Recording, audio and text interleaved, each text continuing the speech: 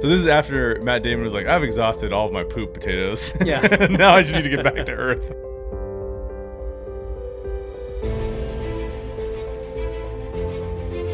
Hey, I'm Daryl. I'm Jay, and you are listening to the Story Geeks podcast, which is produced by the Reclamation Society. What are we doing today, Daryl? Today is a special episode. We're not digging deeper. We're not hashing anything out. We're not making anything better. Okay, well, we might do a little bit. We're of sort of stuff. doing all of the We above. are. So yeah, that's true. Yeah. Today we are talking about the Story Geeks podcast, Best of 2017. I like it. Now, what that means is, listeners out there, best of means your favorites, the ones that you guys downloaded the most. That's what this is based on. We looked at our top 10 downloads, which equated to 9 subjects because one of them was the same movie 2 parts. twice. Yeah. Um, Which was, I think, Revenge of the Sith? Revenge of the Sith. Yeah.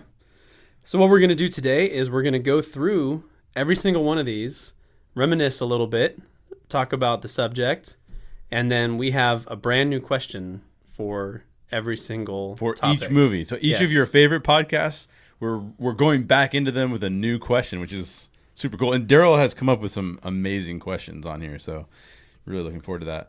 Also, stick around because we now actually have a Patreon account. So for those of you who don't know what Patreon is basically a service that allows us to charge you for premium content. So you get to subscribe.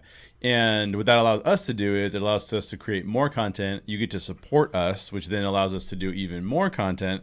And it's this really cool flywheel of just more and more content for you guys. And we love doing this. So the more we can do this for you, the better. And you can actually support us on Patreon. There's different giving amounts that you can do per month. Nothing too crazy. You don't have to give a whole bunch to do it. So you can just go on, sign up to give, and you will get exclusive content. So what's the exclusive content look like today? In this case, I'm going to grill you a bit. Uh-oh. I'm going to, in June of 2016, you started what was then the Reclamation Society podcast. That's right, yeah. And has become the Story Geeks podcast. Yep. And I came in pretty early, but I came in later. And so I've got a few questions for you about some stuff that I didn't tell you about. So Sounds kind I'm going to blindside you. Very intimidating, but Yes. let's go for it. Yeah. All right, well, I'm going to let you lead us through this whole podcast. Okay. Well, I guess typically you count things down. Like Yeah. you start at the bottom and go all the way to 1. Yeah. I think we're just going to go the other direction because that's how Sounds I've good to created me. these questions. So we'll start. Question number 1 is based on the most downloaded episode that we've had of the Story Geeks podcast In 2017. in 2017, Yeah. which is on Batman v Superman: Dawn of Justice, Mm-hmm. which I believe was a Make It Better episode, or was this the No, Dig this Deeper? is a dig deeper. So Okay. this was a dig deeper with special guest Tim Posada. That's right. Oh Yeah. man, that was fun. That was super fun. Yeah, That was a great podcast. that was good. How long did we spend talking about Martha?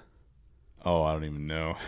It was a Much long longer than time. Tim wanted to talk about it. And a lot more time since then on other movies that have nothing to do with this one. We still Exactly. talk about Martha. There is a Make It Better on Batman v Superman as well. It's just that this one's not the Make It Better. Yeah, and we talk about Martha then too. We do. Yep. Martha. Well, this question is not about Martha. No. This question is about Batman v Superman as the second part of a trilogy. Yep. So we have the benefit now, which we didn't then, of seeing this trilogy Right. that Zack Snyder mostly intentionally had. I guess when they were making Man of Steel, they weren't totally sure, but That's true. it's Man of Steel, Batman vs Superman: Dawn of Justice, and Justice League. Yep. So now that we can picture this movie as the second installment of a trilogy, my question is, how do you think it works as a second installment of a trilogy? How does it stand up against other famous second installments? Yeah. What do you think? It's such a good question. I don't think that it fits at all as the second movie in this trilogy. So my go right off the bat, just straight to I don't think it works that well. I think Man of Steel and BVS fit tonally, and the themes are carried through one film to the next. And I really like that. I really liked Man of Steel, and I like the tone that BVS set. We talked about all the storytelling issues it has. But then when we get to the Justice League, several of the themes from BVS were either abandoned. So, for example, using Steppenwolf to usher in Darkseid, like it's pretty much abandoned. Like there's a couple references here and there to it, but for the most part, it's pretty much abandoned. So doesn't that then mean that Justice League is the one that doesn't fit? Well, this is in the context of a trilogy. Yeah. Right? So would I say Justice League doesn't fit? Yes. But as a second movie, setting up the third movie, now you've created this like sort of weird time warp where it's like, well, neither one of them really fit, right? So let me put it this way. I blame Justice League for the issues. Yeah. But what it does to cause this movie, whether or not it causes it to fit or not, I think that this movie now doesn't fit even worse. Does that make sense? Yeah. So either there was themes that were abandoned, like I just mentioned, or totally bastardized. So like the inclusion of the parademons seems like a completely like it's going one direction. And it's like, no, we're just going to go this direction instead. So I kind of got that. I think that Justice League could have made BVS better. Yeah. And instead it made it worse. Maybe still could if we get that Snyder cut. I really hope we get a Snyder cut. So here's my like kind of final wrap up for this question. If The Empire Strikes Back is how to do it correctly, and Too Fast, Too Furious is how you don't do it, then I'd say Justice League had the potential to make BVS like a solid like the Two Towers from The Lord of the Rings. Yeah. But instead, it actually made it more like a Matrix Reloaded. Okay. I thought about that a lot too. You by the did. way. That's very well worded. Yeah. It's funny. I mean, I blame Justice League as well for the problems. Okay. So to me, I see the failing as Justice League being a weak third entry. Sure. And I think that BVS is actually a great second entry. I think it's a great... Yeah. Because I guess I'm linking it more to Man of Steel, and I think it's a great progression out of Man of Steel. Right. Because it does three things which I think all good second installments should do. Okay. It introduces new elements. Okay. It darkens things up. True. And it sets up a tension that will carry into the third film. This is true. So it does all those three things really well. Yeah. Now, the fact that the third film didn't pick up that tension very well, it's not the fault of the second film. That's a good point. So that's a good point. It's partially the fault of the same filmmaker, but what are you going to do? I think what I was doing is I was taking all three films and then saying, like, now that we have all three, Justice League definitely is the one that doesn't fit. But if you're going to end up there, then I'm like, oh, well, what happened in episode 2 where in episode 3 it doesn't fit? That's kind of what I was asking. But does that take away from the quality of the second film? No, I don't think it takes away from the quality of the second film. I think it takes away from the quality of the trilogy. Yeah. Because, like, if you think about it, like, The Matrix, I brought up the Matrix trilogy, right? Yeah. The third Matrix film is by far the worst of the three. The second one is like, well, that's probably passable if the third one's better, but the third one's worse. So then you go back to the second one and you're like... And I can think of others like that, too. Like, not a geek franchise, but Beverly Hills Cop. The first two are really good. The third one's terrible. That's true. Yeah, that's true. I like that. That was a good question. I really enjoyed that. When I was looking into this, I was trying to put together my lists of good second installments versus bad second installments. Yep. And Too Fast, Too Furious, Matrix Reloaded, Cars 2 was another one that I thought of. I still haven't even seen Cars 2. I heard it was so bad. It's not worth it. Yeah. Cars 3 is great. Really? I think, personally, I loved Cars 3. All right. But I came across a good list that it's from whatculture.com. Okay. And it says 10 films that prove the middle entry in a trilogy is always the best. Really? Yeah. Oh, no way. So we see if you agree with these. Just a little sidetrack here. Okay. So The Evil Dead 2. I haven't seen that. I haven't seen it either. From what I understand, it's more just like a bigger budget remake of the first Evil Dead. Oh, okay. Sure. But so it's almost more like a homage film than it is anything else. Yeah, or just like hey, someone's going to give us more money to do this again and try and make it better. Right. You know. Okay. X2, X-Men United. Okay. Which, if you take the first 3 movies as a trilogy, for sure, that's the best one. Yeah. By a mile. Desperado. Yeah. Which Desperado, because you're counting. El Mariachi. Once Upon a Time. Yeah. El Mariachi and Once Upon a Time in Mexico is the bookend. Yeah. By the way, I know this is totally off topic. I liked Once Upon a Time in Mexico. It is bizarre, but I liked it. Yeah. Robert Rodriguez, he doesn't quite click for me. But Oh, okay. I like him sometimes. Mad Max 2 was another one. Beyond, is that Beyond the Thunderdome? No, that's the 3? third one. Oh, Yeah. okay. Yeah. All right. Blade 2, which was the one directed by Okay. Guillermo del Toro. Okay. Which, for me, I would disagree on that one. I think the third one's really fun. It's cheesy, but it's fun. I don't even remember it well enough. Yeah. I have to go back. I'll do a series on Make It Better Blade. Terminator 2, Judgment Day. Which, again, Oh. if you're looking at just the first 3 films as a trilogy. Yeah. I like the first film the best, though. Really? Yeah, I love the original Terminator. T2 has a special place in my heart. Spider-Man 2, Sam Raimi's Spider-Man 2. A lot of people say that's the best one. I hate all 3 of those films, so I don't really care. But That's funny. The Dark Knight. Duh. Oh, yeah. Which- Obvious. We'll talk more about that. Yep. Godfather Part 2, which I will confess I have not seen. I haven't seen any of the Godfather movies. I feel like I've seen the first 2 and not the third one. Mafia movies, just not my thing. I like mafia movies, but for whatever reason, like the 1970s mafia is not as interesting to me as like the back in the day, like the 1930s, like Prohibition mafia. Yeah. So, And then Empire Strikes Back, yeah, which, like Yeah, you yeah. said, that's the one that taught us how to do it all. yeah. All right, cool. Well, let's go to question number 2, All right. which is The Dark Knight.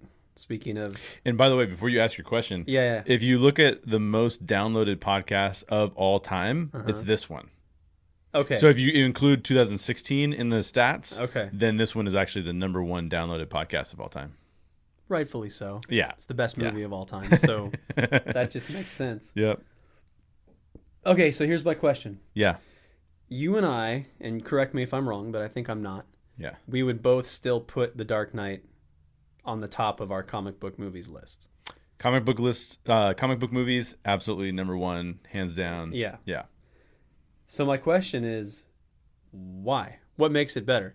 I mean, after all these years, since The Dark Knight came out, we've gotten the MCU. Yep. We've gotten the DCEU. Yep. We've gotten all kinds of comic book films. Yep. A lot of people like Deadpool, not my thing, but we've gotten Deadpool. We've gotten a ton. Yes. And it's been proven that it's a viable genre. It can be done really well by Yep. really great, talented people. Yep. And yet nobody has dethroned Chris Nolan. No. Why do you think that is? So I could go into so many different things, but the basic thing I came away with as I was just contemplating this, like, yeah, why is this so good? And I just came down to, I feel like this film is art. Yeah. Like if you aliens show up on your doorstep, right? Like on your doorstep, like, Yeah. hey, like they knock on the door and you open the door and they're like, hey, we just want you to show us like some of the best art that you have, right? Yeah. You pull out this film. I mean, it is like, first of all, a compelling story, cinematically brilliant, Yeah.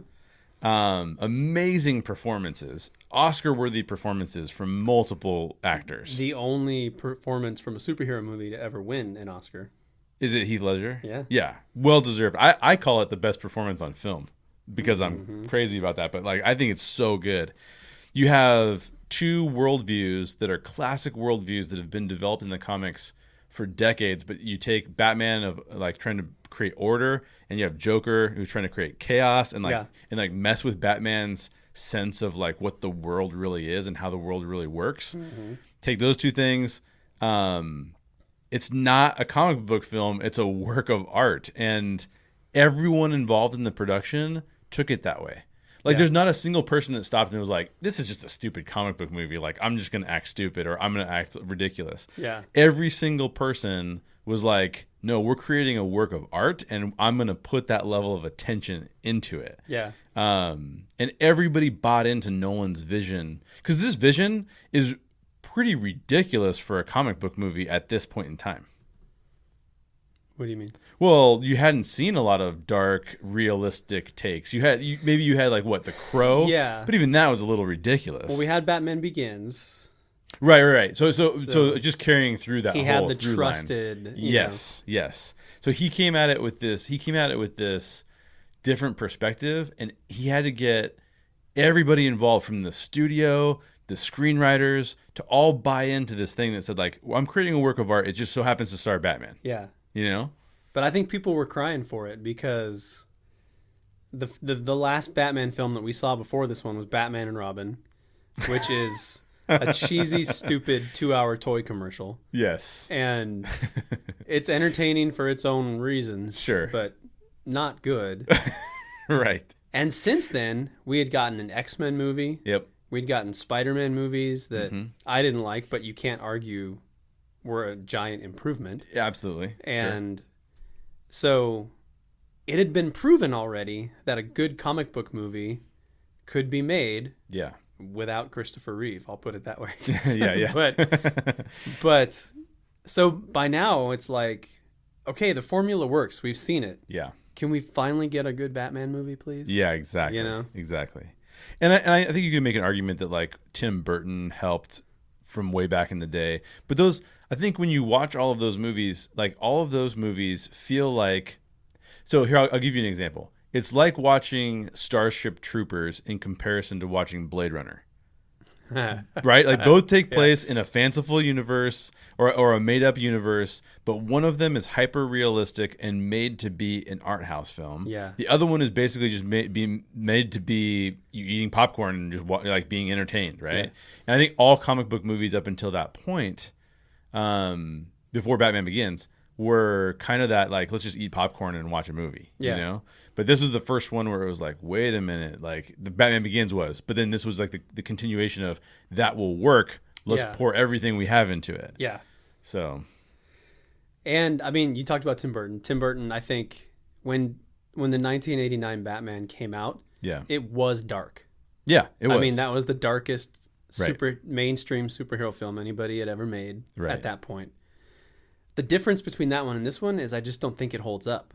True. You know? That's true. I really feel like The Dark Knight, I mean, I know it's only been, 5-6 years since it came out, but... Oh, no. The Dark Knight? 2000, like 10 years. Yeah, it's 10 years. So, same year as Iron Man, actually. Oh, okay. Yeah. But Another great movie. I know it's only been that long, but I think it's going to hold up. I don't think we're going to Yeah. look back on it and feel like it's dated and Right. cheesy, which I think Tim Burton's film feels that way. It does, yeah. It does. But Tim Burton's film started a vibe that Yes. helped get to The Dark Knight. You Yeah, know? no question. I mean, it informed the animated series, which Yep. informed a lot of comics, and Yep. So So- that's very true. I think some of the other reasons that it's so great are it was the first superhero movie. Well, Batman Begins was the first superhero movie to really take supporting characters seriously Ooh, yeah. and put life into them. Absolutely. And then The Dark Knight just carried that on further Yep. to the point where all of them overshadowed Batman. Yeah. I mean, they really did. It's totally true. So If you said, hey Jay, name your favorite characters, like Batman from The Dark Knight, the Batman character, it's like would, fifth. Yeah, exactly. Yeah. There's so many good, but again, you think of all the people that you're asking Michael Caine to, like, hey, play Alfred, but like play him like as a real, like, father figure. Yeah. Like don't make it all cheesy. Like really do this justice. And it's like, can you imagine Michael Caine? Like, it's just Oscar winner, right? I assume Michael Caine. Yeah, it's got to be for sure. Um, As is Gary Oldman, as is Morgan Freeman. yeah, dude, so and Christian amazing. Bale too. I Yep, mean, yep. all of them are. Ah, so good.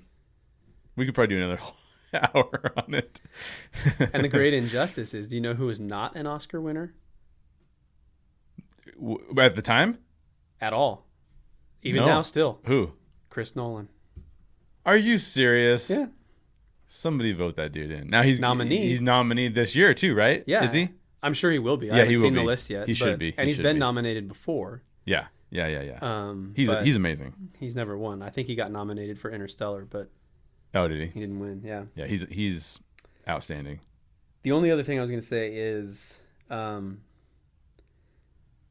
the mystery behind the Joker's character. Oh yeah, And not I mean, we've talked about that. Like, he just wants to watch the world burn. right, It's more interesting not to know his backstory. right. But specifically to juxtapose that against Batman, whose backstory we know completely. Yeah, yeah. We completely understand his motivation. Yep. We know what he's doing. So to see that, to so calculated and understood, put up against something that just has no history whatsoever, we don't know where it's coming from, is super interesting. It is. Totally agree. So, and the Tumbler. Oh man, I love the Tumbler. I know it was in Batman Begins first, but that's true. Actually, for those of you who don't know this, Daryl, when he bought a black Prius and named it the Tumbler, which has its own irony to it, but I like it. Looks kind of like the Tumbler. Yeah, it's like a mini Tumbler. and don't give me any crap for buying a Prius, because you have one too. I have one too, yeah. I'm just saying. Hey, it's great gas mileage. It is. Yours isn't black. It should be. No, yeah, it's not. So, The Dark Knight. Amazing. So good. Yep. All right. So our third movie is the first one on the list and the only one on the list. I'm checking. Yeah. The only one on the list that you did not participate in. I know. And as I saw it, whenever I would see it like climbing the charts, I'd be like, oh man, I'm not on that one. I was all jealous of it. What are you going to do? What are you going to do? So it's Interstellar. Yep. So that's our third most downloaded of 2017. Elvis Iescas. Elvis Iescas? Yeah. The Dark Knight, it should be mentioned. The Dark Knight was just you and I. Yeah, that's true. Back when I was just a guest. That's right. That's right. So, yeah, Elvis and I talked about Interstellar, both of our favorite films. Yeah. Obviously, another Chris Nolan film, so that works for me. And Elvis is a big sci-fi fan. Specifically, too, I think he's a big fan of movies that include concepts that are real world now, like NASA type stuff and space exploration. Sure. So this question is much more kind of an out there type philosophical type question. So for those of you who may not be familiar with Interstellar, can't believe there might be out there, but you might be.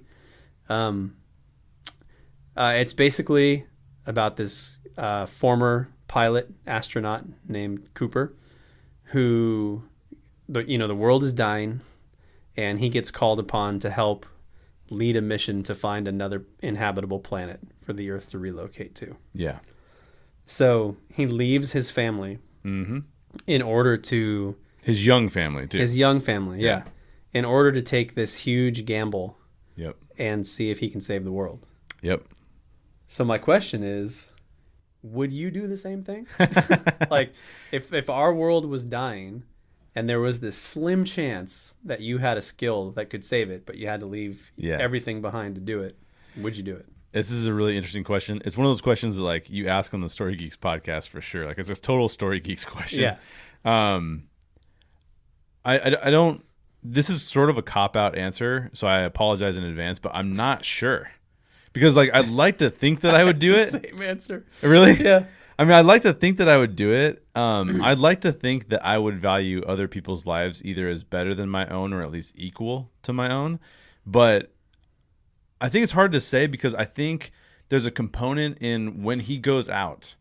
It does appear that the world is definitely like for sure going to die. Yeah. Right? Yeah. But I was just thinking about it because I was thinking like it's hard to take significant action and make sacrifices for everyone else when you're not 100% sure that that's true. Yeah. Does that make sense? Like yeah. if you said to me like, hey, like Hitler's literally taking over Europe, like, do you want to sign up for the war? Or like, or even better, like we were just attacked at Pearl Harbor. Like, do you want to sign up to fight the Japanese? Right. Yeah. It's like, oh yeah. Like our country is in danger because all these other countries are all equally in danger. But like if you take it to the modern day, I was thinking about this in the context of like climate change. Yeah. Right. And I do believe that climate change is an issue. So I'm not a denier. Like there's like probably most people are probably not deniers these days, but like, so I try to do everything I can to contribute to not making climate change worse. Right. So, recycle, reuse, whatever, blah, blah, blah. But if you ask me like right now, like because of climate change, will you get on a rocket? You know what I mean? Like go up into space. I'd be like, I don't know. Like, it doesn't seem like it's that bad yet. Yeah. Like, It was seems like worse in the movie, obviously. it was worse in the movie for I mean, sure. there was only like corn was the only crop that would grow anymore. Yeah, which is pretty bad. Yeah. But so I think that like he's taking a sacrifice for the rest of the world, but it's hard to know what other solutions there could be. Like, he seems to be in the know. Like, oh, there's nothing else we can do. Yeah.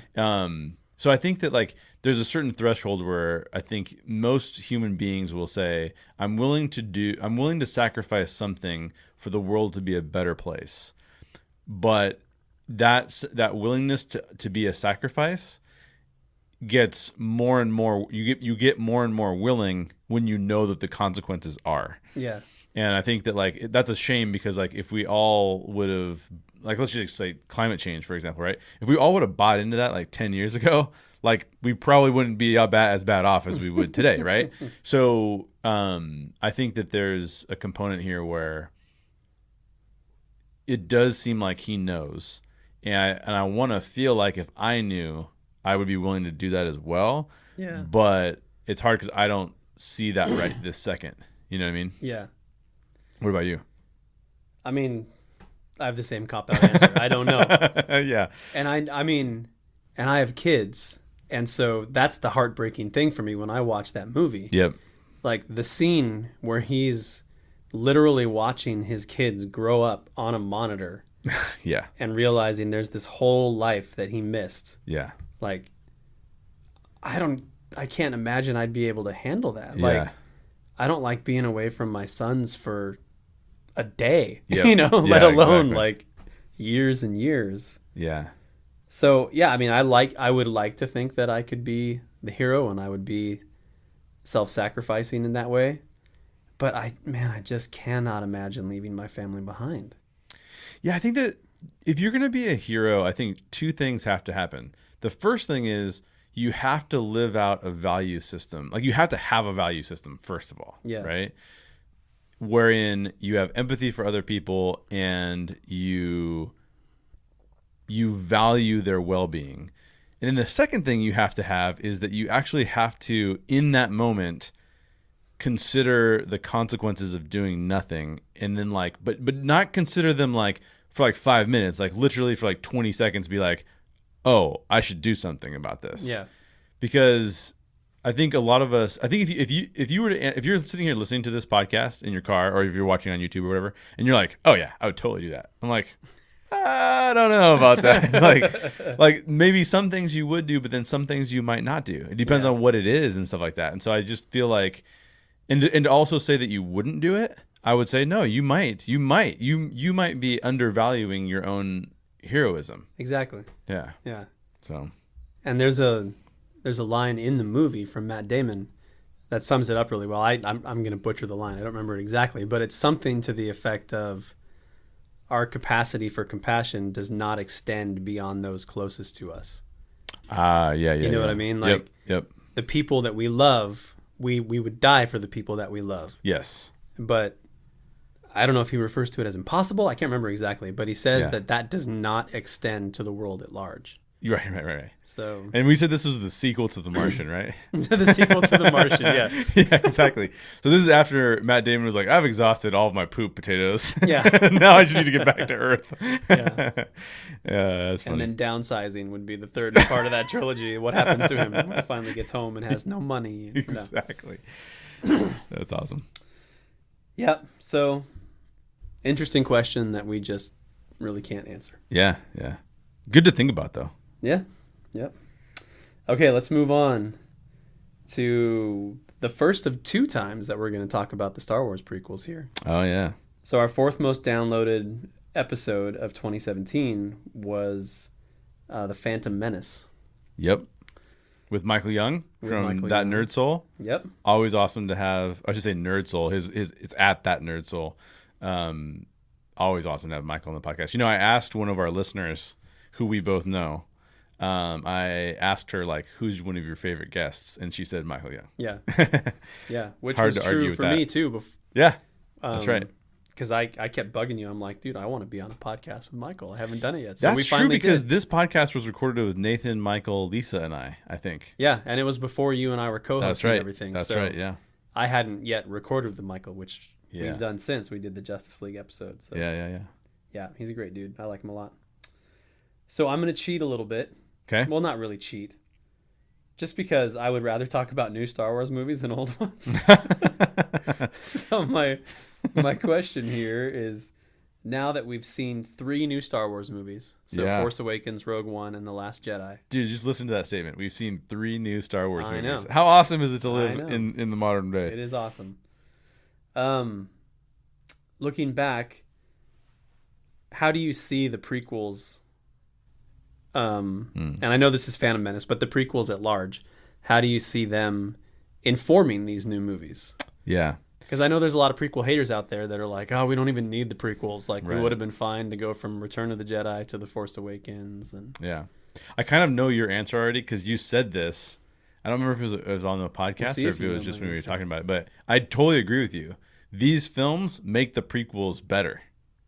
They make Yeah. them more relevant, right? Yeah. So I think that the prequels set up, and I'll leave Rogue One out of it because I don't know that Rogue One needs the prequels, but I think the prequels set up. yeah, Rogue One is very A New Hope connected. It Exactly. doesn't need much else. It doesn't need much else. Yeah. But The Force Awakens and The Last Jedi, the prequels set it up really well. So without the prequels, we would not have the richness that is the fall of the Jedi Council. Okay, Which- yeah, you do know my answer. Is really interesting storytelling, right? Yeah. Like that when we all watched that, we went, why is Star Wars so political? This sucks. But if you don't have the fall of the Jedi, that's right.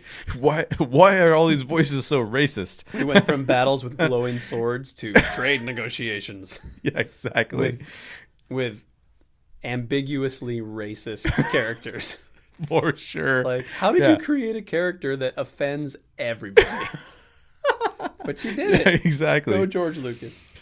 No, but I mean, like, I think that if you've seen the prequels and then you watch Luke's character development of his doubt in The Last Jedi, Yeah, it makes a whole heck of a lot more sense than it does without the prequels. totally.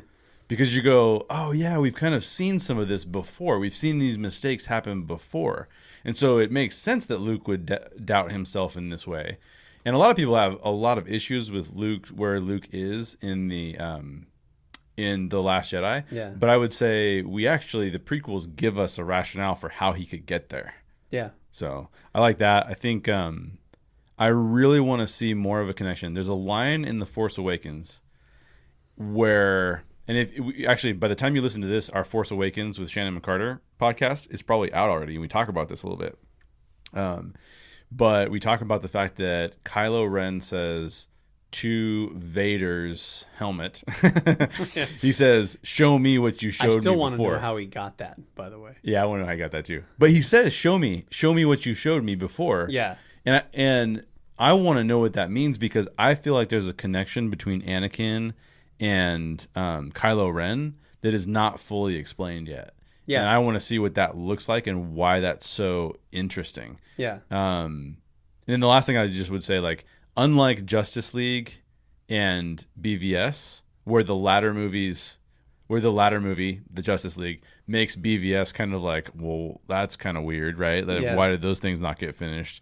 I think the prequels actually seem better after you watch The Force Awakens and especially The Last Jedi. So now we have a trilogy. We have a trilogy we're gonna of have trilogies. a trilogy of trilogies. We do, yeah. Plus the Rogue One movie. Wow. Plus a Christmas special at one point in time. And some Ewok movies. Oh man, I watched the Christmas special with my son. Yeah, this past That's Christmas, awesome. he was so bored. He hated it. Why are we watching this, Dad? He's like, "What is this? Yeah. Where's Chewbacca?"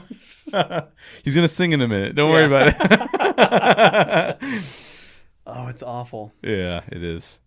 Yeah, I mean, you pretty much already said everything I was gonna say, except for one thing. But yeah, the adding grayness to the Jedi, Yeah. darkening the Jedi up, showing imperfection, makes it so much more interesting. Absolutely. And I don't think it hinders.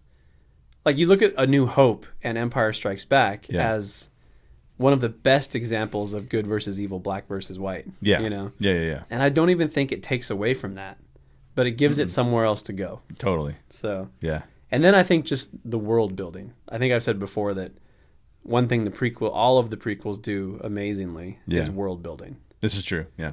And I think that sort of expanded people's minds to the point where a lot of the new elements that we get in Force Awakens and Last Jedi and stuff, people are okay with. Yeah. Because it hasn't been 40 years since something new was added to the universe. Right. Yeah.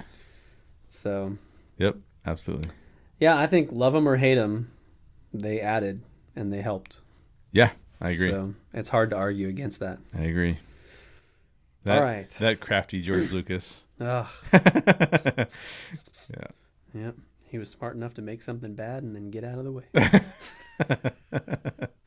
But then is it really bad afterwards? You can't tell. Yeah. Yeah, it's still bad. No, I can't say that. That's not fair to say. I'm still not a prequel fan. But I'm not either. I appreciate what they've brought to the trilogy. Yeah, so. I agree. Except Jar Jar, that was bad and stupid. And, there's no excuse for that. And shame on you, George Lucas.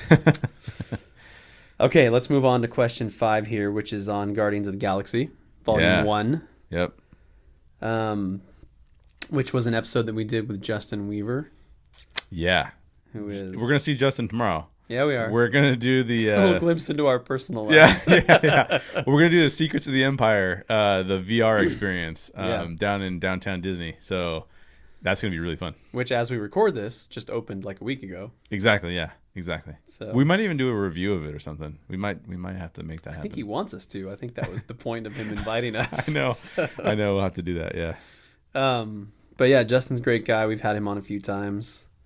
And just fun to geek out with him. Absolutely. Okay, so I'm going to do the same thing here. I'm going to take a movie in the past and talk about something that's coming up in the future. Yeah, it works for me.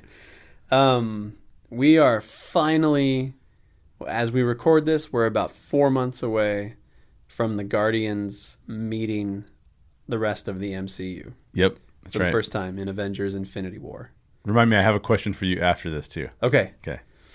So what are you looking forward to in regards to the Guardians being in Infinity War? Like, obviously, we'll get some good character interactions. Yeah. What kind of stuff there are you looking forward to? Who do you want to see on screen together? What about these worlds kind of colliding excites you? I really just want to see Rocket Raccoon making fun of the Avengers. Like, that sounds awesome to me. I want to see him argue with the Hulk. Yeah, exactly. So I think that the Guardians... Now, this is as a person who never read any of the Guardians comics. Yeah, I never really did either. I started to read a few of them after the first movie came out. Yeah. But not a lot. But, and if you've heard... you can go listen to our top 10 comic book movies podcast. Which we'll talk about later. Yeah. And if you have listened to that, you know that this movie comes in at number 3 for me. Mm-hmm. I love this film. I love Guardians of the Galaxy. And it's somewhere on my list. Yeah. I don't remember where. It's on there. Yeah. We'll go listen to it and see. But I think that the Guardians are the best anti-heroes out there. So I know some say, like, Deadpool. Yeah. Deadpool's a great anti-hero.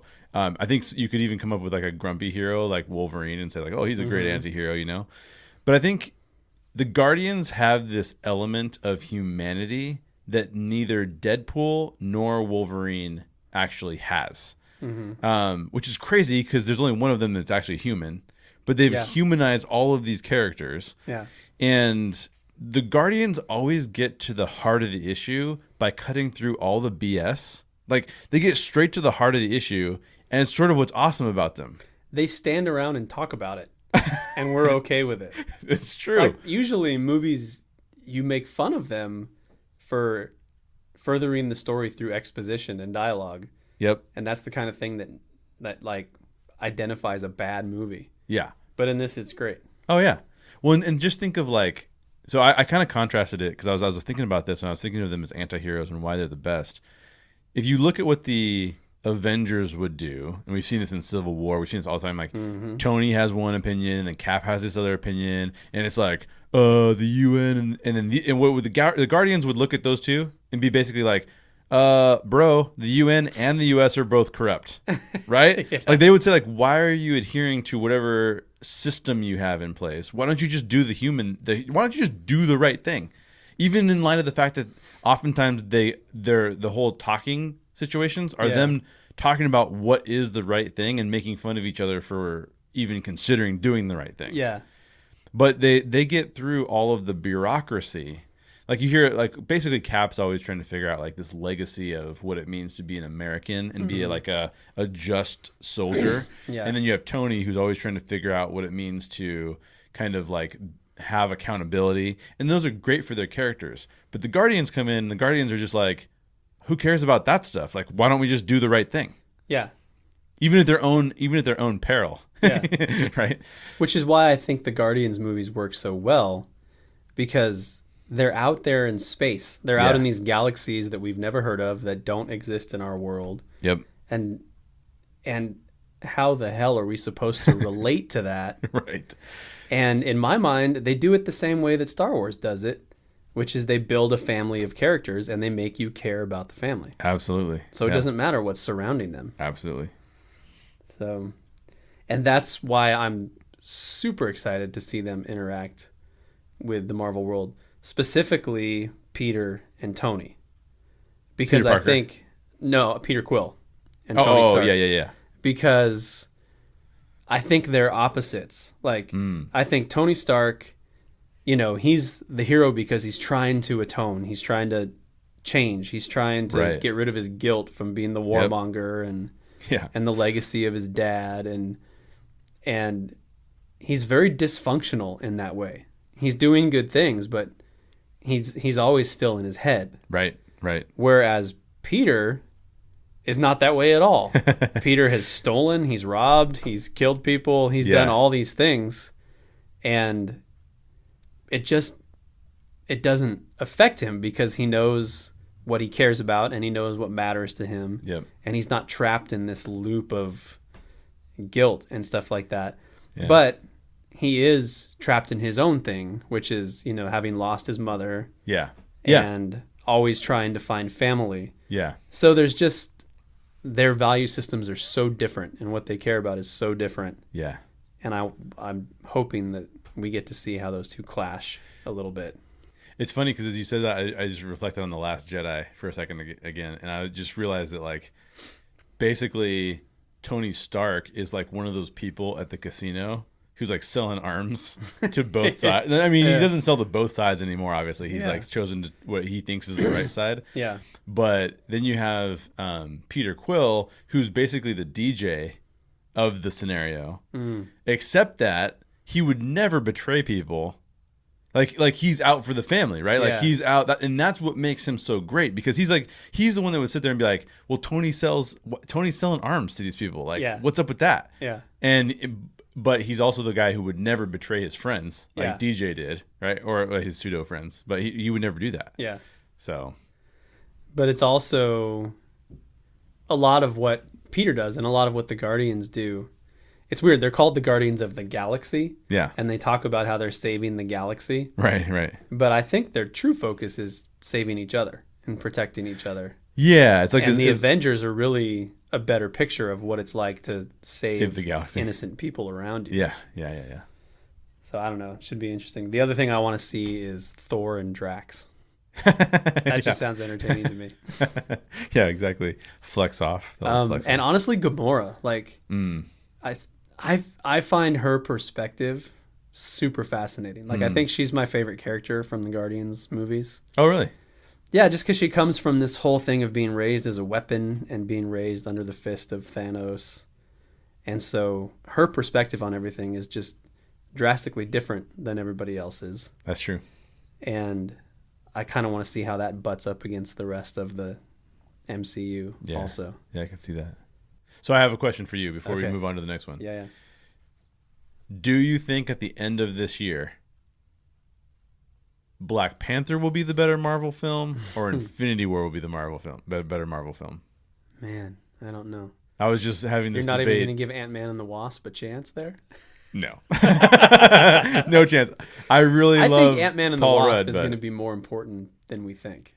Could be. It could be. It's the first film of Phase 4. Is it really? Yeah. Oh, I didn't know that. Infinity War caps off Phase 3. So our listener, Monty, I was talking to him about this the other day, and I'm like, dude, I think that Black Panther is going to be a better film than Infinity War is, personally. I think it's going to be hard to tell at first. It's going to be a matter of which one holds up better over time. Yeah. I'm more excited about Infinity War than I am Black Panther. I'm more excited about Black Panther. Part of that is because Infinity War has Cap in it. Yeah. And bearded that's my Cap. favorite MCU character. I mean, yeah.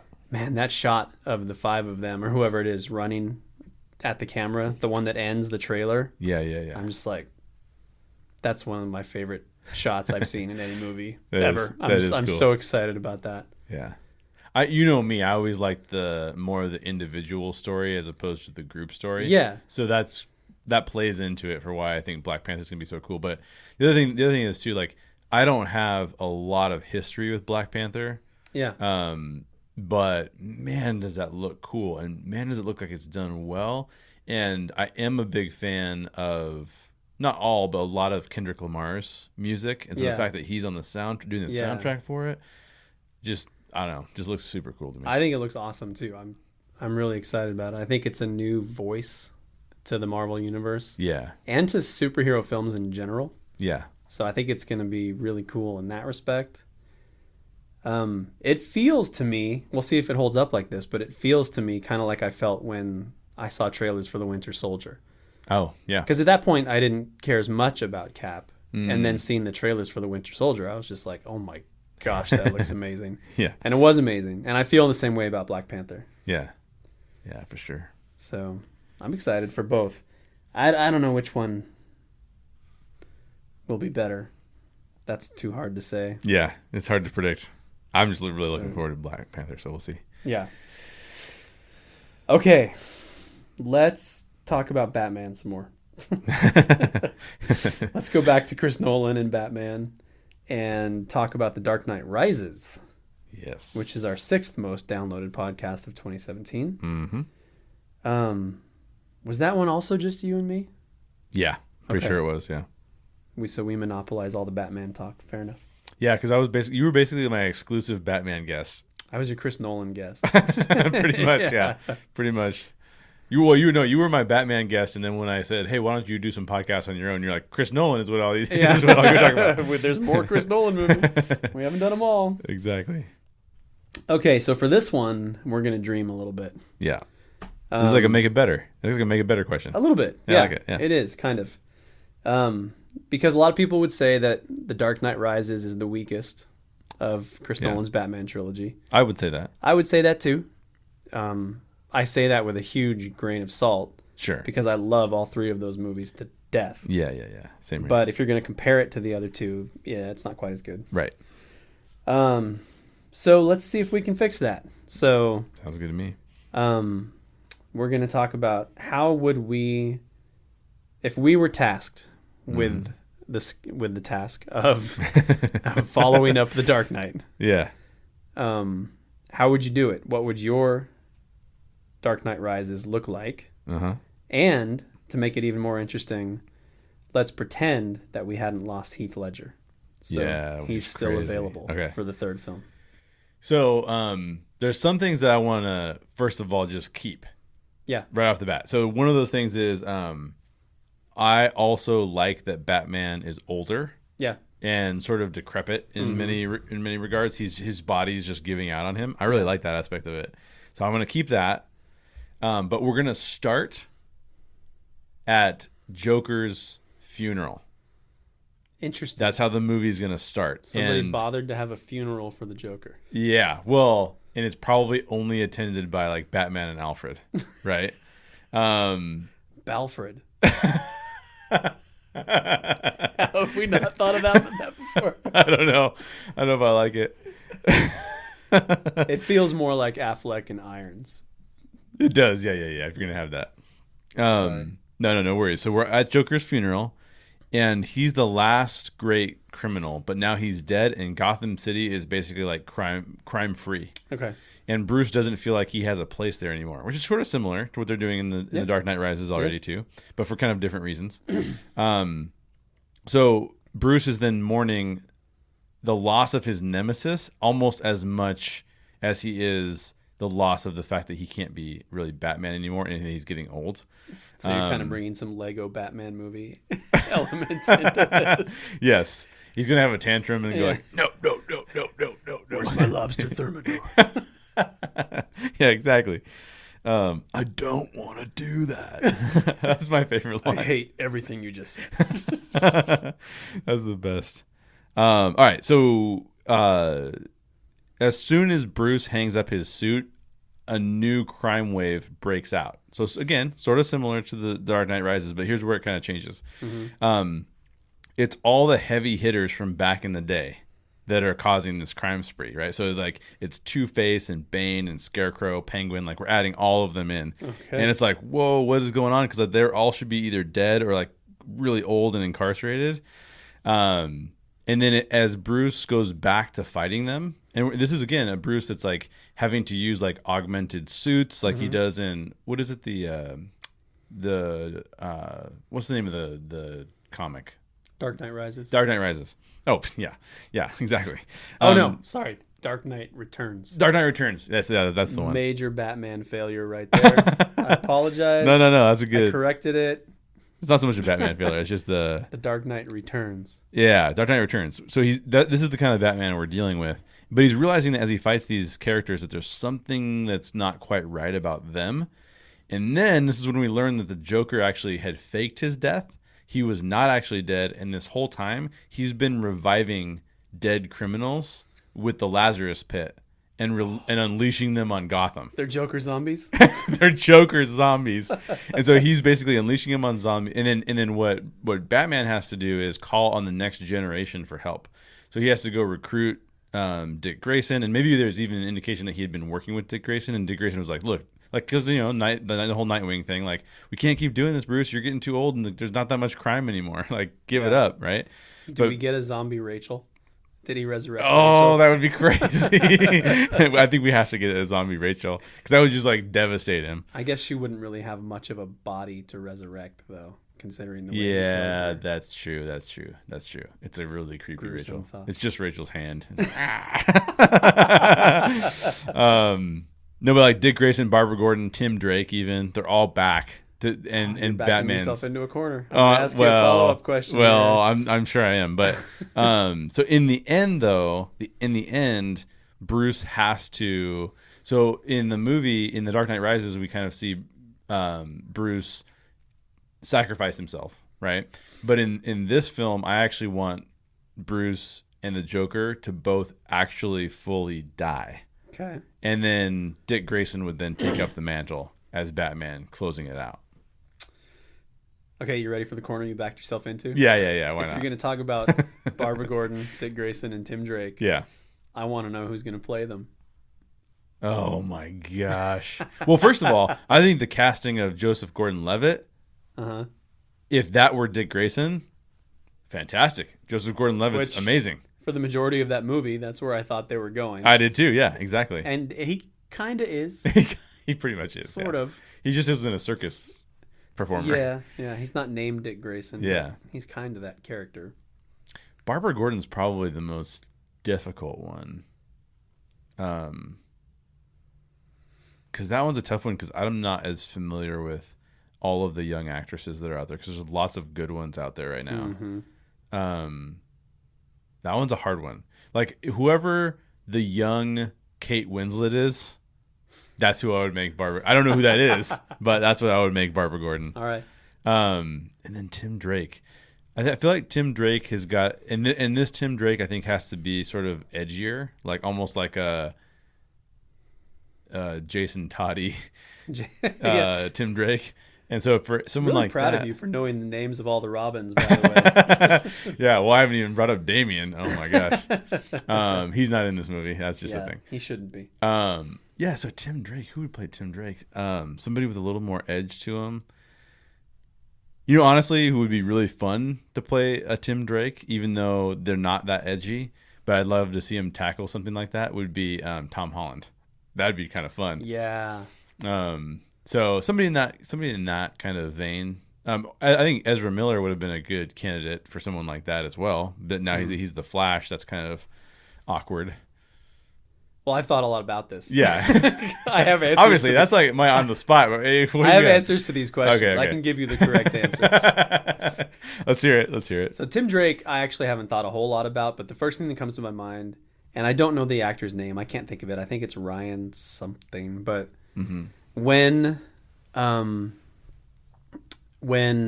v Superman was still being made, yeah, and we hadn't seen much yet, other than maybe the one black and white image of Batman standing next to the Batmobile. Yeah. There was an actor who has done, I don't know if he's a Disney Channel actor or a young actor. He's a teenager who is also like a decent martial artist and stuntman and super fit, similar to Tom Holland. I don't know if he's a dancer, but he released a video online on his YouTube account or whatever, which was basically his audition to play Robin.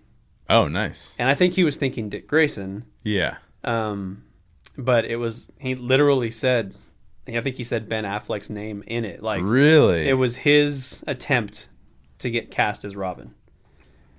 I think he would make a good Tim Drake. I can't tell you his name. You're looking it up right now. I'm looking it up to see if I can find it, yeah. I feel like it was Ryan something, but I think I found it. That YouTube video is out there. Did you find it?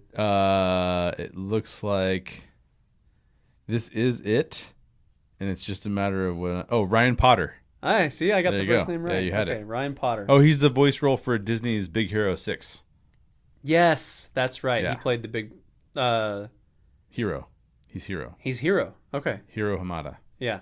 Oh no, sorry. He's the brother. He's in the TV series. Oh, he's not in the movie. No, not in the movie. Okay. We're way off topic, but yeah. That just came to my mind that he could be a good Tim Drake. But Barbara Gordon and Dick Grayson, I've thought a lot about. Okay. And both of those characters are coming in the movies, hopefully. Oh, really? They're both in the works. There's a Nightwing movie and a Batgirl movie that's true. the works. Yeah, that's right. So my picks for those, for Barbara Gordon, Uh-huh. Saoirse Ronan. Oh, yeah, I saw that. I saw some people talking about that. Yeah, I think she'd be amazing. And then for me, there's only one pick for Nightwing, and it's got to be Stephen Yeun from The Walking Dead. Oh, that would be amazing, yeah. I just think he... Yeah. I don't care that he's not white, per se. The race doesn't matter to me. Who cares? My second choice would actually be Dev Patel from... Oh, that's a good choice, too, yeah. From, Lion and Slumdog Millionaire. Although he's getting a little old now. Yeah, but if he plays Nightwing, Nightwing's older. That's true. And then even Riz Ahmed from Rogue One. He was the pilot in Rogue One. Yeah. What I like about these guys, this is way off topic, but I don't even care because it's my favorite character. So what I like about these guys is they all have a vibe that I think Nightwing should have. That I think Dick Grayson should have, which is, he's had the benefit of watching Batman, and so he's learned from Batman and learned what not to do from Batman. Right. So he has a gravity about him, but he's also optimistic. Yes. And he has kind of this quiet intensity and quiet optimism. Yep. And a certain nobility. Yep. And he's a leader, and he's somebody you want to be friends with. Yep. And he has a goodness to him, but is still tough. Yeah. And I feel Which like is perfect. those guys The would Stephen totally do Yeun that. is perfect for that. Yeah, I mean, when I watched Glenn on The Walking Dead, I'm Yeah. like, I'm watching Dick Grayson. It really felt that way. Yep. That's great. What were we talking about? Oh, we were just casting. So we're on question Dark Knight 7 Rises, now. yeah. Yeah. Dark Knight Rises. But you didn't say what you would change about what you would do about it. Okay, so here's my Dark Knight Rises. I would keep a lot of stuff too. I think I'd keep more than you did. Oh, okay. So I would also keep the time jump. Yeah. I Time think jump it's is 8 positive. years. Yep. It could be more than that. It could be less. Doesn't matter. But Yeah. I think it's 8. I'm almost positive you're right about 8. it's 8. Yeah. The important thing about it is, in order for the Dark Knight Rises to make sense, the efforts to clean up Gotham in the Dark Knight have to have worked. Yes. There has to be success to that. Yep. I still want that to be true. Okay. So that'll still carry through. All right. And I'm in the same place as you. Batman hasn't been seen for years. Great. He, he's got issues. He's decrepit. He needs augmentation ultimately to help him. And I'd keep other things too. I would keep Bane.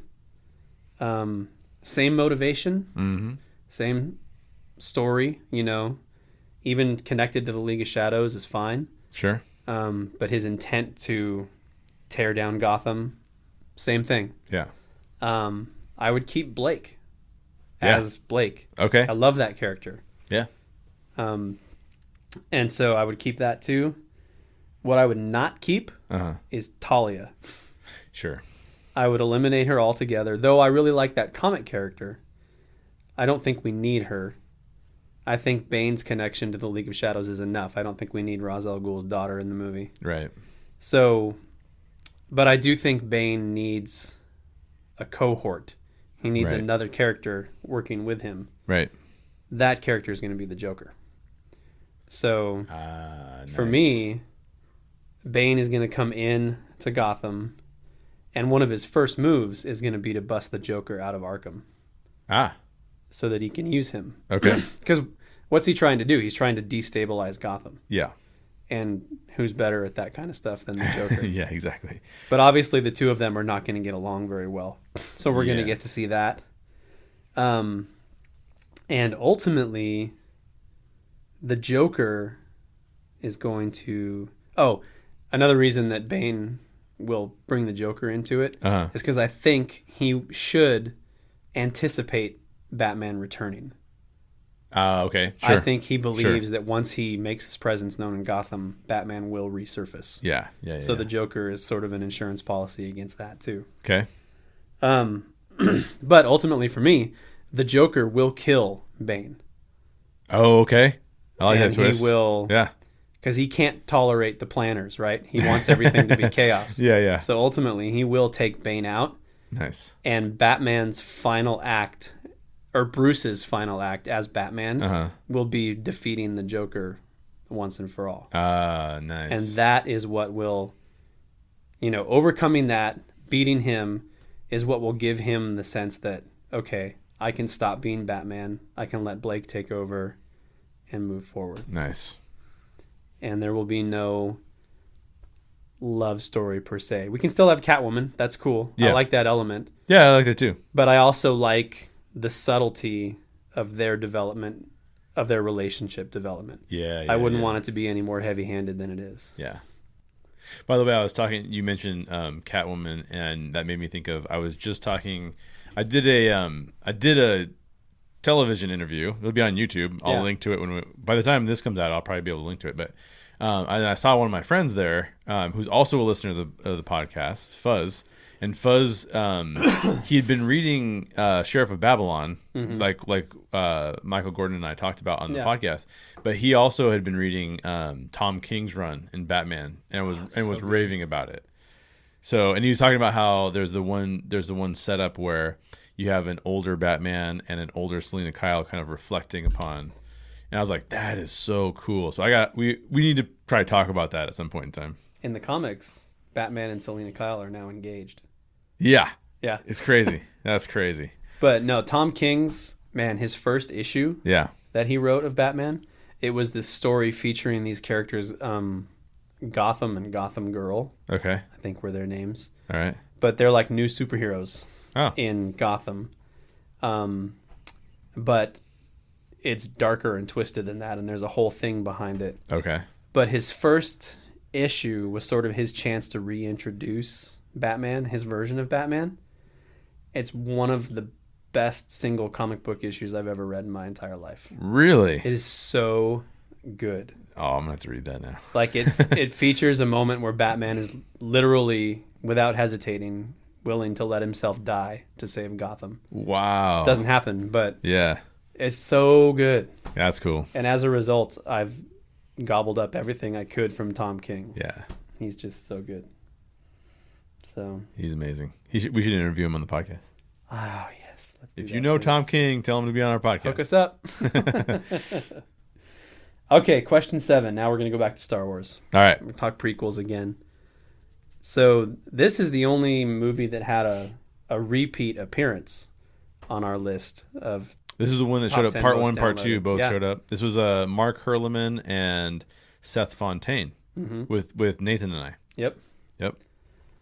And I think a lot of people feel like this is the best prequel. Yeah, I think it's the best prequel. I think so too. Yeah. I think that's largely the opinion. It's also, upon rewatch now, it's actually very good.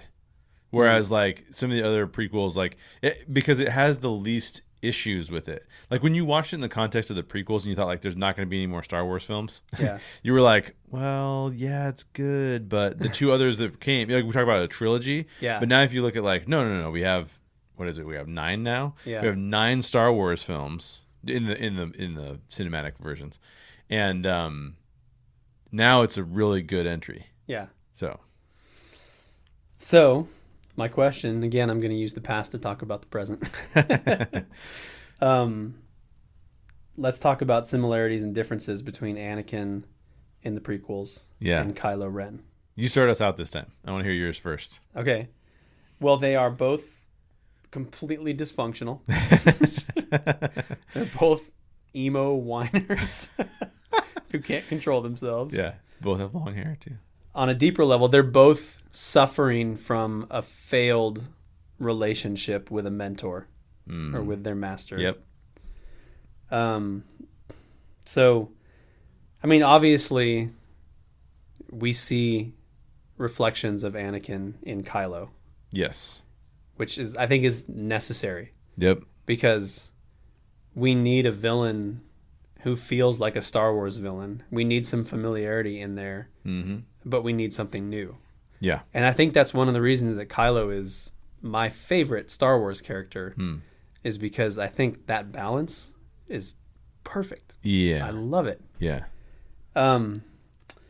Differences, I do think Kylo is a more interesting character than Anakin was. Mostly because we don't know where he's headed. We don't know where Kylo will be after Episode 9. Yeah. We knew Anakin was going to become Vader. Right. Maybe some viewers didn't. Some of the newer viewers. Yeah, if you didn't watch I think we've talked to people who trilogy. didn't know that Anakin was going to be Vader. Right. But we knew. Yeah, we knew that was going to happen, yeah. So Kylo's just more interesting because I don't know if where you he's saw headed. the poster. I know. The shadow. The shadow one. Yeah.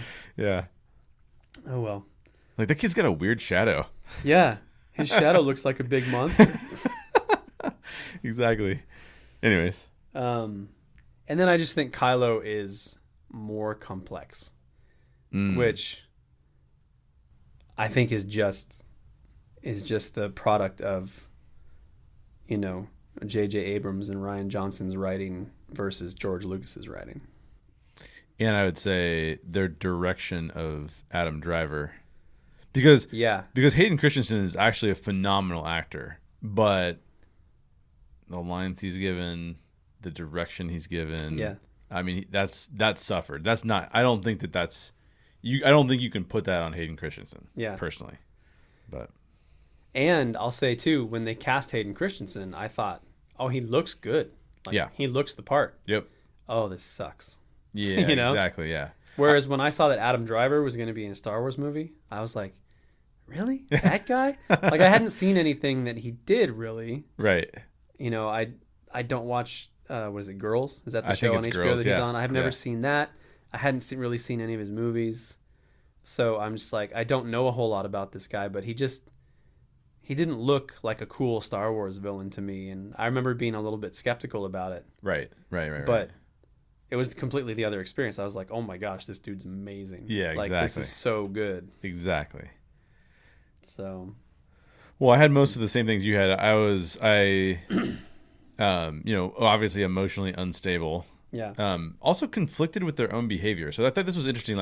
Yeah. Both of them are struggling with this idea that they're pulled both to the light side and the dark side. Mm-hmm. And Anakin's journey is not the same because Kylo is trying to be dark side and is being pulled to the light side, whereas Anakin is trying to be light side but is pulled to the dark side. Yeah. But they're by far the grayest, or they're by far the two characters that struggle with it the most. Yeah. Both terrible with women too. Yeah, exactly. Yeah, it's very true. It's very true. I mean, Kylo made an attempt. He got all buff. Yeah. But yeah, no, not good. Yeah, the heroes in Star Wars, really not good with women. like Luke's best effort is with his sister. That's true. So it's not good. It's not good, man. That's true. That's not good. Yeah. The only other things I had was like they're definitely misguided and manipulated by someone who's more powerful than they are, or at least not necessarily more powerful, but like more able to manipulate them and influence them in a way that they can't really deal with very well. Yeah. I think the biggest difference for me is that I feel like Kylo feels like he was forced into his position more. Because like it feels like Kylo was searching for acceptance from everyone, and just kept getting rejected. Yeah. And then finally Snoke's like, "I'll accept you. What's up?" Yeah. Whereas like I feel like Anakin was accepted by people, but he was like, "I reject the way that you're accepting me. Yeah. I want to do my thing." Yeah. I don't feel like Kylo was ever like that. It's like you're all holding me back. Exactly. Yeah. Exactly. And I think so. So I actually think that Kylo seems like his motivations are actually more pure than Anakin's motivations, even though they're both turning to the dark side. It's like if you have a friend and you're like your friend has a really messed up viewpoint about something, but you're like, I know this person isn't a bad person. I just don't understand why they have this messed up view. How did they get to this viewpoint? And it's more like with Kylo, it's like, oh, because of all the emotional pain that they've endured. Like their experiences have led them here. Yeah. As opposed to somebody else who's like, I'm just gonna be a total jerk because I want to be. That seems more like Anakin, right? Yeah. So, yeah, that's a good question. I mean, those two characters are definitely playing off one another. Who do you like better? Oh, I think Kylo's fantastic character. Yeah. I mean, so I've never thought of this before, and I think that this is going to hold up after I think about this more. But I think that the sequel trilogy characters are the best characters. Yeah. My favorite characters are Han Solo. Even the versions of the original characters in the sequel trilogies. Yeah. For me. Yeah, it's true. It's pretty good. I mean, yeah. I think Carrie Fisher, Harrison Ford, Mark Hamill are awesome. Yeah. But my three favorite characters are still Han Solo, Rey, and Boba Fett. And Boba Fett's like, he's barely even in the whole thing. And by the way, when I say Boba Fett, that does not include kid Boba Fett from the prequels, because that really bugs me. But so it's Most even evil kid in history. He's like Damien from The Omen. It's just like, dude, just get that kid a haircut and put him in a cage somewhere. I mean, come on. No, I don't advocate for putting kids in cages. That's a joke. But you gotta be careful these days. People will think you're serious about stuff. But I mean, you take a look at like Poe Dameron and how well-rounded his character is. Yeah. And actually, I thought that his character in The Last Jedi was great. I love his character. Yeah. We're going to do a whole podcast about The Last Jedi quickly following this one. Or actually, you might hear that one first. So I'm not going to go deep into that. But yeah, I think that, I mean, Rey's character is awesome. Kylo's character is awesome. And again, that's just really good filmmaking. Yeah. So. Yeah. Yeah. That's true. Okay. Here is our first chance to talk about television. Yes. Yeah, we haven't talked a lot about television. No, we haven't done a lot of episodes about television. No, there's some Luke Cage episodes, and then there's some Stranger Things episodes, and that's pretty much it. So, Stranger Things. Specifically, I don't remember which episode specifically this comes from, because you did a few Stranger Things episodes. I think I got through like 6 episodes, and then just like... you were going episode by episode. I didn't know we did finish it. We did finish it. I think we did a finishing episode of it. I think I had Karina Fabian and Isaac Johnson on. Hang on, let me check. Oh, Stranger Things Season 1. Yeah, so we did a recap episode. So that recap episode was the most downloaded. So that's cool. And it says String Theory. So I'm guessing Sam Wilbaum was the guest on that one. No, I think it was Karina. I think it was Karina Fabian and Isaac Johnson, I think. Okay. Yeah. All right. But Karina's husband is an aerospace engineer, basically. Okay. And she writes science fiction. So, and Isaac's an actor. So we were into it. Like we were talking about, Totally. all that kind of crazy stuff. Okay. Well, again, I'm going to use the past to talk about the present. So Yeah. No, I like it. So my question is really more about Stranger Things season 2, which we haven't done any episodes on, right? And haven't really taken any time to talk about. And it's pretty much just let's do a quick review of season 2. Yeah. Like, how did you enjoy season 2? How do you think it stood up against season 1? Yeah. What do you think about where they took the story? So, and this is probably where we're gonna have the biggest difference probably in this particular topic. Yeah, maybe. Because I think season 1 is a 9.5 out of 10. I love season 1. I think season 1 is incredibly well done. I think season 2 is more like a 7.5 out of 10. And when I say 7.5, like a bunch of people like freak out. Like when I say 7.5 out of 10, and then I start to describe what a 7.5 out of 10 looks like to me, which includes some criticisms. It's what I gave The Last Jedi. Yeah. And then everyone starts freaking out on me like I hate it. I'm like, no, I really like it. Like 7.5 out of 10 is really good. If I didn't like it, it'd be like a 4. You know what I mean? Like, I'm just saying for me, it had some issues here and there. So some of those issues for me with season 2 were I thought that the other gifted kids storyline was completely mismanaged. That was a weird detour. It felt like they were trying to set up a spinoff. I didn't hate the idea of it. So let me clear that up. I didn't hate the idea of it. It's a little derivative of a lot of other shows. Like Fringe was like that. I mean, there's lots of other shows are like that. Fringe. We've got to talk about Fringe sometime. We should probably talk about Fringe. Man. Yeah. I love that show. But I did not like the execution of it. And I thought that episode 7, the one deviation from the main storyline, was that I would give that like a 3 or 4 out of 10. Like that episode is truly horrible. I thought the episode was good. I just didn't think it fit. It didn't really fit. No. And it would have fit better if they would have worked in, what was it, 8? Was that? Yeah, I think it was 8. Yeah. If they would have worked her in to the larger story. Yeah, exactly. That's what I mean by mismanaged. Yeah. Like it wasn't that was yes, it's derivative, but that doesn't mean anything. You can still have a really good story about that. Yeah. The problem was it just didn't feel right. It didn't feel like it was the right story. I think that the mysterious aspect of season 1 was great. I'm not a big fan of horror. Yeah. And that season 1 like pushed my boundaries with like, I don't know if I can keep watching this, dude, because this looks like it could be super scary at any point in time. But I think like season 2 had the opposite problem where it just like said like, here's the monster. And like, oh, that's the monster? I mean, there's no mystery about what it is. It's like, that's the monster. Yeah. Like, and that's like kind of like an old school rule. Like, just don't do that. Like, it's better not to show it and to kind of keep teasing it. So I think that reveal was too fast. And then my final complaint is that, and again, I love the show. The actors are amazing. The actors, I watch them read the phone book almost. Like they're all great. They're all phenomenal. And the new actors, I liked all the new characters too. I know some people didn't like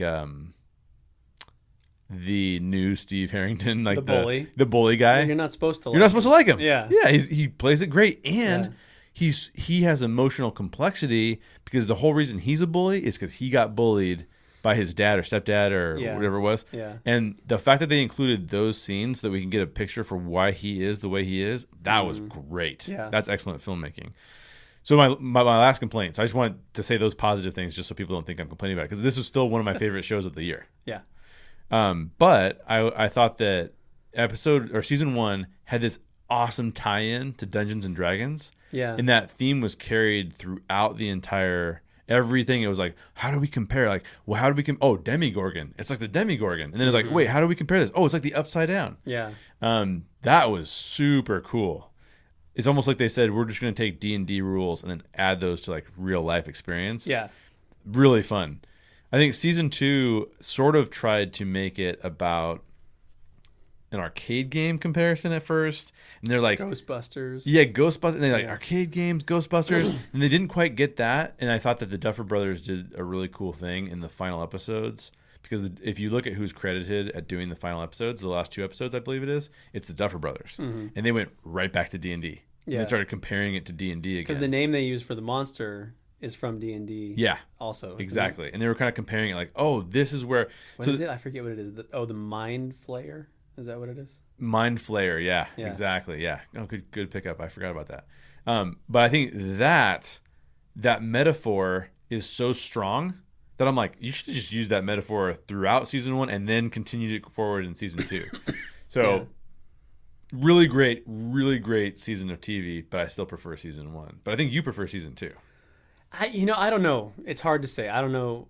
I'm not sure I can say which one I prefer because they have very different aspects. Yeah. Season 1 is like a horror show, Yes. which again, I'm with you. That's not my genre, Yeah. but I do like suspense and I do like to be Yes. creeped out if it's not going to cross like a line of goriness Yeah. or torture Right. or Satanism or exorcisms and stuff like Yeah. that, like that kind of Right. stuff. I don't. That doesn't entertain me. But Yeah. I like to be creeped out. I like ghost stories. I like scary stories. Okay.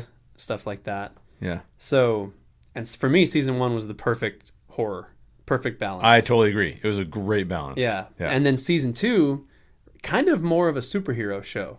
Yep. Really, Yep. Exactly. it's like it's more Goonies-esque. Yes. It's like, and they're coming together as a unit, Yep. which I really enjoy. I love the fact that they took the guy you hate from season 1 Yeah. Exactly. and made him like a fan favorite Yeah. in season 2. Oh yeah, you're like Steve Harrington's the best. How dude. did they pull that off? Like that's so Right. impressive. Yeah. Exactly. I even remember seeing him in the the first episode of season 2, and I'm like, oh, he's still there. Do we still need him? Yeah. Exactly. And yeah, we do. He's Yeah. gonna be freaking cool. You just sit and wait. Yeah. Totally. And then I loved the relationship between Hopper and Eleven. I thought that was super cool. that was pretty well. Yeah. I will say, I think they squandered 11 in the long run. I agree. The final episode, amazing. Like, Yes. super cool. Yes. Should have done that sooner. Yeah. Or should have had her back with the group and interacting sooner. Yeah. Now, I think this time around they have the benefit of knowing pretty well that Netflix is going to say, hey, we want a third season, Totally. So they can set some stuff up for where they're going in the future. Yep. But so I don't know. I don't know which one I liked better. Okay. Season 2 might speak a little bit more to what I enjoy in stories Sure. because it's more about heroes and family than it is Yeah. about horror. Yeah. So Yeah. If they worked Legacy in there, it'd be a. legacy, man. Well, okay. So that brings something up. Yeah. There could be some legacy in there because I know a lot of people are theorizing this, and I'm wondering if it's true. So I'll ask you: Yeah. do you think 11 could be Hopper's daughter? Oh. I've never thought of that before. I kind of Really? That never occurred to you? never occurred to me. No. That occurred to me through the entire series. Oh, Even in really? the first season. Interesting. I'm like, is that his daughter? the actual one that died, not like a different daughter. The actual Yeah. daughter that died, yeah.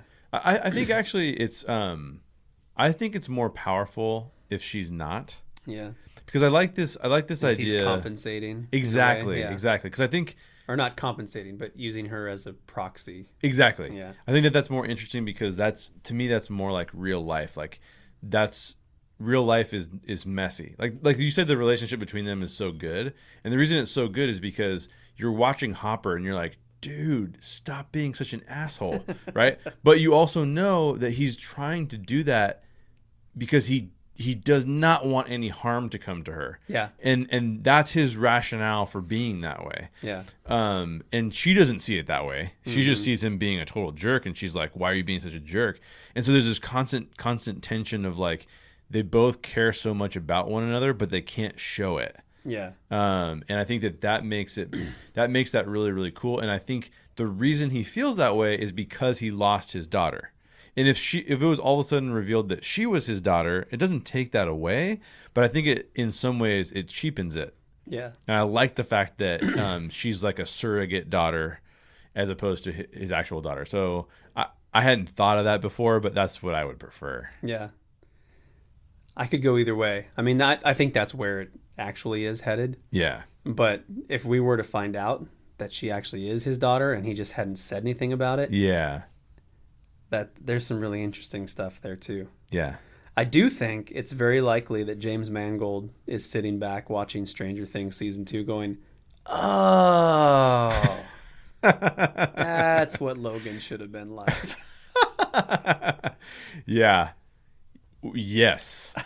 I know you're not going to argue with that. I'm not going to argue with that. Yeah. I still haven't done my Logan video You're or never podcast. going to. I got to do That's it. the carrot you're going to dangle over the world forever, and it's never going to happen. Well, see, now everyone's putting it on their like best movies of 2017 list, and it just every time I see it, I'm like, no. Now like, you can stomp it's all awesome, over it, but yeah. no, I still have this issue. But So when we do the second Story Geeks Movie Awards, that's when you're going to bash on Logan.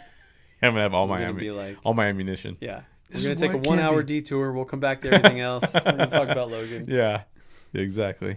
And we're all going to look at you awkwardly. Yeah. Why is he doing this? Oh, boy. No one wants to hear this. Okay, last question. Our last most downloaded episode was our top 10 comic book movies of all time episode. Yep. It would have been really cool if we would have both gone back and found our top 10 lists from that episode. I don't think either of us did that, so No. that's okay. We don't have to talk about that. But in the larger sense, Yeah. a lot of people have been talking about for years about superhero fatigue Yes. in movies. Yes. Like, there's going to be a point where no one's going to care about superhero movies anymore, Right. and we're going to be done with it. Mm-hmm. And everybody's going to be like, well, what the hell happened there? Right. But that hasn't happened yet. No. It's been, I mean, if you go all the way back to Batman Begins, Yep. even the first X-Men movie, Yep. it's been almost 20 years of That's crazy. superhero movies Yeah. getting pumped out with increasing regularity Yep. to the point where now we get 6, 7, 8 of them a year. Which is insane. Yeah. Yeah. So my question, why do you think it keeps thriving? Like, why do we love these movies so much? And then how much life do you think it has left in it? When do you think we will hit superhero fatigue? Yeah. So I'm going to answer the second question first. Mm-hmm. I do believe we are currently in 2017, 2018 at the pinnacle. Okay. So it would be really hard for me to imagine that we would see even more superhero films Yeah. than we have now. Yeah. Because the only way to do That would that, probably be bad. yeah, the only way to really do it truly would be to have new superheroes. Yeah. Now, Which I will- people don't seem to want. No, Interestingly. people don't seem to want it, except that there are these scenarios wherein, like, actually, I'm pretty excited about what M. Night Shyamalan is doing. Mm-hmm. So I think that there are cases where a really good story could change some of that. But I do believe that we're at the pinnacle, and I don't think. And we do have Dominic Toretto. So, True, yeah, he's pretty much a superhero. yeah. I think that the genre will always be around. I sort of equate it to war movies in a way, or independent films. War movies and independent films have never gone away, Yeah. but there have been heydays for both war movies and independent. I think we're just Kind of in ebbed and flowed. yeah, we're in the heyday of superhero movies. Our Yeah. culture is accepting that as one of the best forms of entertainment. I think that just like independent films and war movies, like you say, ebb and flow. So there will be this is what tends to happen. The culture has we can't get enough of this. Yeah. And then there is a fatigue, but the core fans are always still there. Yeah. You and I are going to like superhero movies. Professional wrestling is still very popular. Exactly. Another great example. Ebbs and flows all the time, though, Yeah. right? So, like, I used to watch professional wrestling. I don't watch professional wrestling anymore. Yeah. But a lot of people still do. Mm-hmm. So I'm thinking of the days of, like, when you had Saving Private Ryan, The Thin Red Line. Yeah. Like, there was just war movie after war movie after war movie. We still had Dunkirk, and Dunkirk was amazing. And I went and saw Yeah. Dunkirk, and I was excited about it. Yeah. But there weren't 10 war movies made last year. Right. So I think that we'll always have a marketplace for superhero films. But some of the studios may shift or pivot to what people are more the mass market is more likely to buy tickets for. Yeah. And I don't think that superhero movies will be like 8 a year anymore. I think we might get like 1 or 2 a year. But we'll still have sci-fi, we'll still have fantasy, and those films will go in and out of popularity as well. Yeah. So we'll always have geek stuff. We'll always have geek stuff. Oh yeah. And I think that one of the things that the superhero films are doing that is both good and bad is that it used to be like, if you looked at, I think, superhero stuff in the 1960s, this answers your first question. This gets to your first question, like why we like them so much. Yeah. I think that those films gave us something to strive for, right? It was like, oh, what if we were superheroes and tried to make the world a better place? Like, we should try to make the world a better place. Let's fight for a better tomorrow, right? Like that. But I think as that marketplace and that genre of comic books got more mature, we started to see a lot of other stories coming out that were superhero stories, but they were being deconstructed. Yeah. Like Watchmen actually is, and Alan Moore talks about this sometimes, is he basically Alan Moore was saying like, are they really the people we should be idolizing? Yeah. You know, like, and I think that made, then you see like Deadpool or Kick-Ass or some films like that. They even offer the question of, is evil really black and white? Yeah. Because you're saying it is in these films, but is it really? Yeah. And I think that that's great because it gives us so many different types of stories. We don't have to go watch the same story over and over again. We get to see these films where they're very nuanced and they can be even very dark. And I still think The Dark Knight's the best, and it has a pretty clear distinction between what good and evil looks like. Yeah. But the characters aren't necessarily always doing good or always doing evil. They're fighting for good and then trying to figure out what that looks like. Yeah, they're all flawed. Exactly. So I don't think, I think that when superhero films started out, it was this kind of escapism of like, what would it look like for me to be a superhero? Yeah. Now I think it's not like that anymore. Now it's really nuanced where you can pick any kind of movie and make it a superhero movie and make it a good superhero movie. So that's kind of my take. And when you talk about flawed characters being a good thing, Yeah. you kind of start to realize how important Stan Lee is to superhero storytelling. Yeah. Because he was the one that came along with all the Marvel characters and said, we need, we're none of us are Superman. Right. None of us are Batman. Right. We can't relate to these people. We need characters who have flaws. Yep. So we had Tony Stark, whose heart was on the verge of failing. Yep.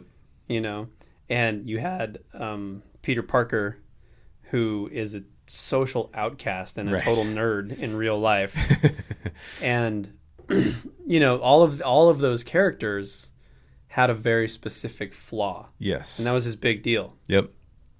And so it's kind of like beyond just the MCU itself, even on a larger sense, like Stan Lee's dream is really getting realized right now. Yeah, and there's something so truthful about the way that superheroes are formed. Because like just take for example, like most superheroes are formed out of tragedy. Yeah. And you can look at those pivot points in the real world with just real human beings. Yeah. You can see those things as pivot points as well. A lot of times if you asked about being a hero earlier, well, a lot of heroes, if you look at their backstories, there was something tragic where they're like, I'm not going to let this happen again, So I think that and then there's also something about the Stan Lee comment you made where we all root for people to overcome whatever it is. I was just listening to this story on NPR, and it was about this woman whose parents didn't tell her that she was legally blind. And they specifically did not tell her that because they didn't want her to grow up thinking that she was less than other people. Yeah. And so she didn't, but then she had to struggle with like, well, I have to admit that I'm legally blind, but I don't want that to limit me in what my life is. And it's like, we want for her to be a hero because that's how our heroes are. Yeah. Like she's Daredevil. Yeah. Right. Like, and I think that's a really cool message of like, don't be defined by what you can't do. Yeah. That's really, really cool. So, and that's what Stan Lee kind of sort of gave us is like, you could be the next superhero. Yeah. Yeah. Which Chris Nolan did a little bit with The Dark Knight Rises too. Yeah. True. The whole idea of Batman can be anybody. Yeah. True. Yeah, I wonder how different the comic book movie landscape is going to look after Infinity War. Because I feel like in a lot of ways, I mean, Bryan Singer had a huge hand in revolutionizing superhero movies. Yes, he did, yeah. I said that poorly, but you know what I mean. Sam Raimi, same thing. Yep. Christopher Nolan, same thing. Yep. But you cannot deny what Kevin Feige and the MCU have done. Yeah. Like, they were the ones who set out and said, we are literally going to put our comic book universe on film. Yeah. And they're doing it. Yeah. And they've done it. And it's amazing. Yeah. But arguably, Infinity War is sort of a culmination. Yeah. Now, I know it's not story-wise. I know they're saying that Right. Avengers 4 is the culmination. Yeah, yeah, yeah. But for us, they've been playing Thanos up so much that I know. putting him on screen Yep. is a culmination. Yep. And I'm curious to see what it's going to be like after that. I don't know. I mean, I think that this is why we see reboots happen so frequently in the comic book space is because the stories get so convoluted that if you're introducing new people to them, you almost have to reboot it in a way. Yeah. But I mean, if you're ever going to build a universe, I mean, take the example of what Marvel did in building their universe. I mean, their universe was built so strategically. Yeah. I don't think you could build it better than that. No.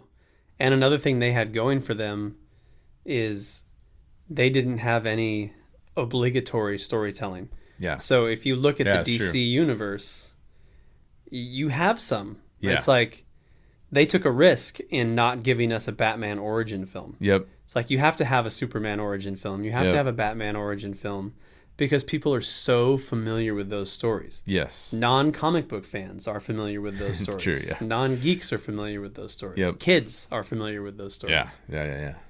Marvel had the luxury of coming along with Iron Man and Thor and characters who comic book fans knew. Yep. They know their histories. Yep.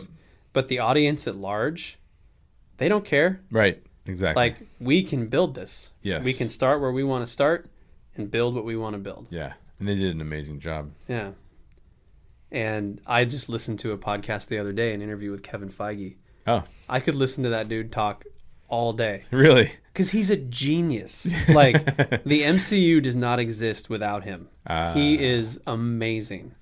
And he was making superhero movies before that. He worked with Bryan Singer on the first 3 X-Men movies. That's crazy. And he even used to work for Richard and Laura Donner. Oh, no way. Yeah. So he's literally groomed to do this. Yes. Yeah. Yeah, now it was in the 80s, so it was after the Superman movie. But he's been in this world his whole life. Right. So the MCU is not the beginning of it for him, but Right. he's so brilliant. Yeah, it's crazy. And the fact that he and his team can orchestrate all this stuff is sick. Yeah. But then you sit back and you hear him talk, normal guy. He's not weird. He's not crazy. He's super level-headed. He's very nice. He's very kind. That's cool. Very humble. And We need it's to have just him on like, the show. oh Who my knows gosh. Kevin Feige? Yeah. We want to talk to him. We want to talk to Kevin Feige on the show. And it's just, oh my gosh, I'm just so impressed with him. That's cool. And that's why I look at like the DC universe, which I enjoy most of those movies, but it's not coming together as well. Yeah. And I'm like, maybe it just can't happen because you don't have Kevin Feige. Yeah. Maybe it just doesn't happen without Kevin Feige. Yeah. True. You know? True. I don't know. I don't know either. So there's the answer. Why do we love comic book movies so much? Because Kevin Feige is still making them. That's why. True. I like it. Great questions from Daryl, recapping best podcast based on your downloads, what you wanted to hear of 2017. Really fun to revisit all of those. If you haven't listened to them, go check them out because I think that they were all really fun to record. And they're all still out there. They're all still go out to there. iTunes, go to Podbean. Yeah, we don't limit any of our backlog, so you can always go back and check out any of the podcasts that we have. And then again, we're going to have some additional questions that are only available to Patreon subscribers. Yep. So that's exclusive content. And if you go to Patreon, there should be a link in the show notes. But if you click over to Patreon, you can become a subscriber. It costs you a little bit a month or as much as you want to donate. And there's different reward tiers for all of that stuff. And you get to hear the additional additional questions that we have, additional exclusive content. So we're going to jump into that, and I hope you enjoyed this show. If you have additional questions that you want us to address from these shows, from the 2017 shows, shoot them over to us. Like, we would love to address some of these questions. And these are your favorites. Let us know what you want your future favorites to be. Yes. What have we not talked about? Yes. What do you want to hear about? Yep. New and old. And we really love comments. Like, we got a comment this morning on Podbean. That was a great comment. We had 2 new comments on YouTube earlier this week that were fantastic comments. I try and respond to every single comment we get.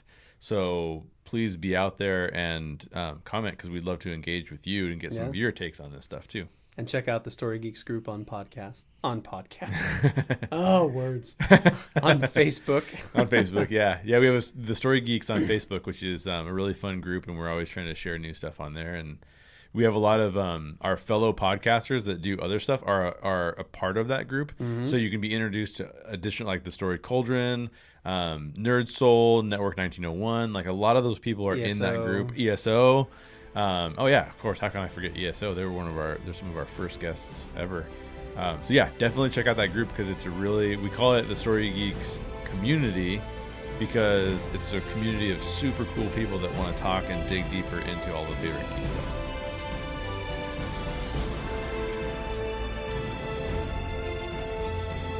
That is it for today's podcast. If you haven't already, don't forget to subscribe. And if you have an extra minute, write us a review or share this episode with one of your geek friends. All right, fellow geeks. As always, question everything in your favorite stories and always seek the truth. We'll catch you on the next podcast.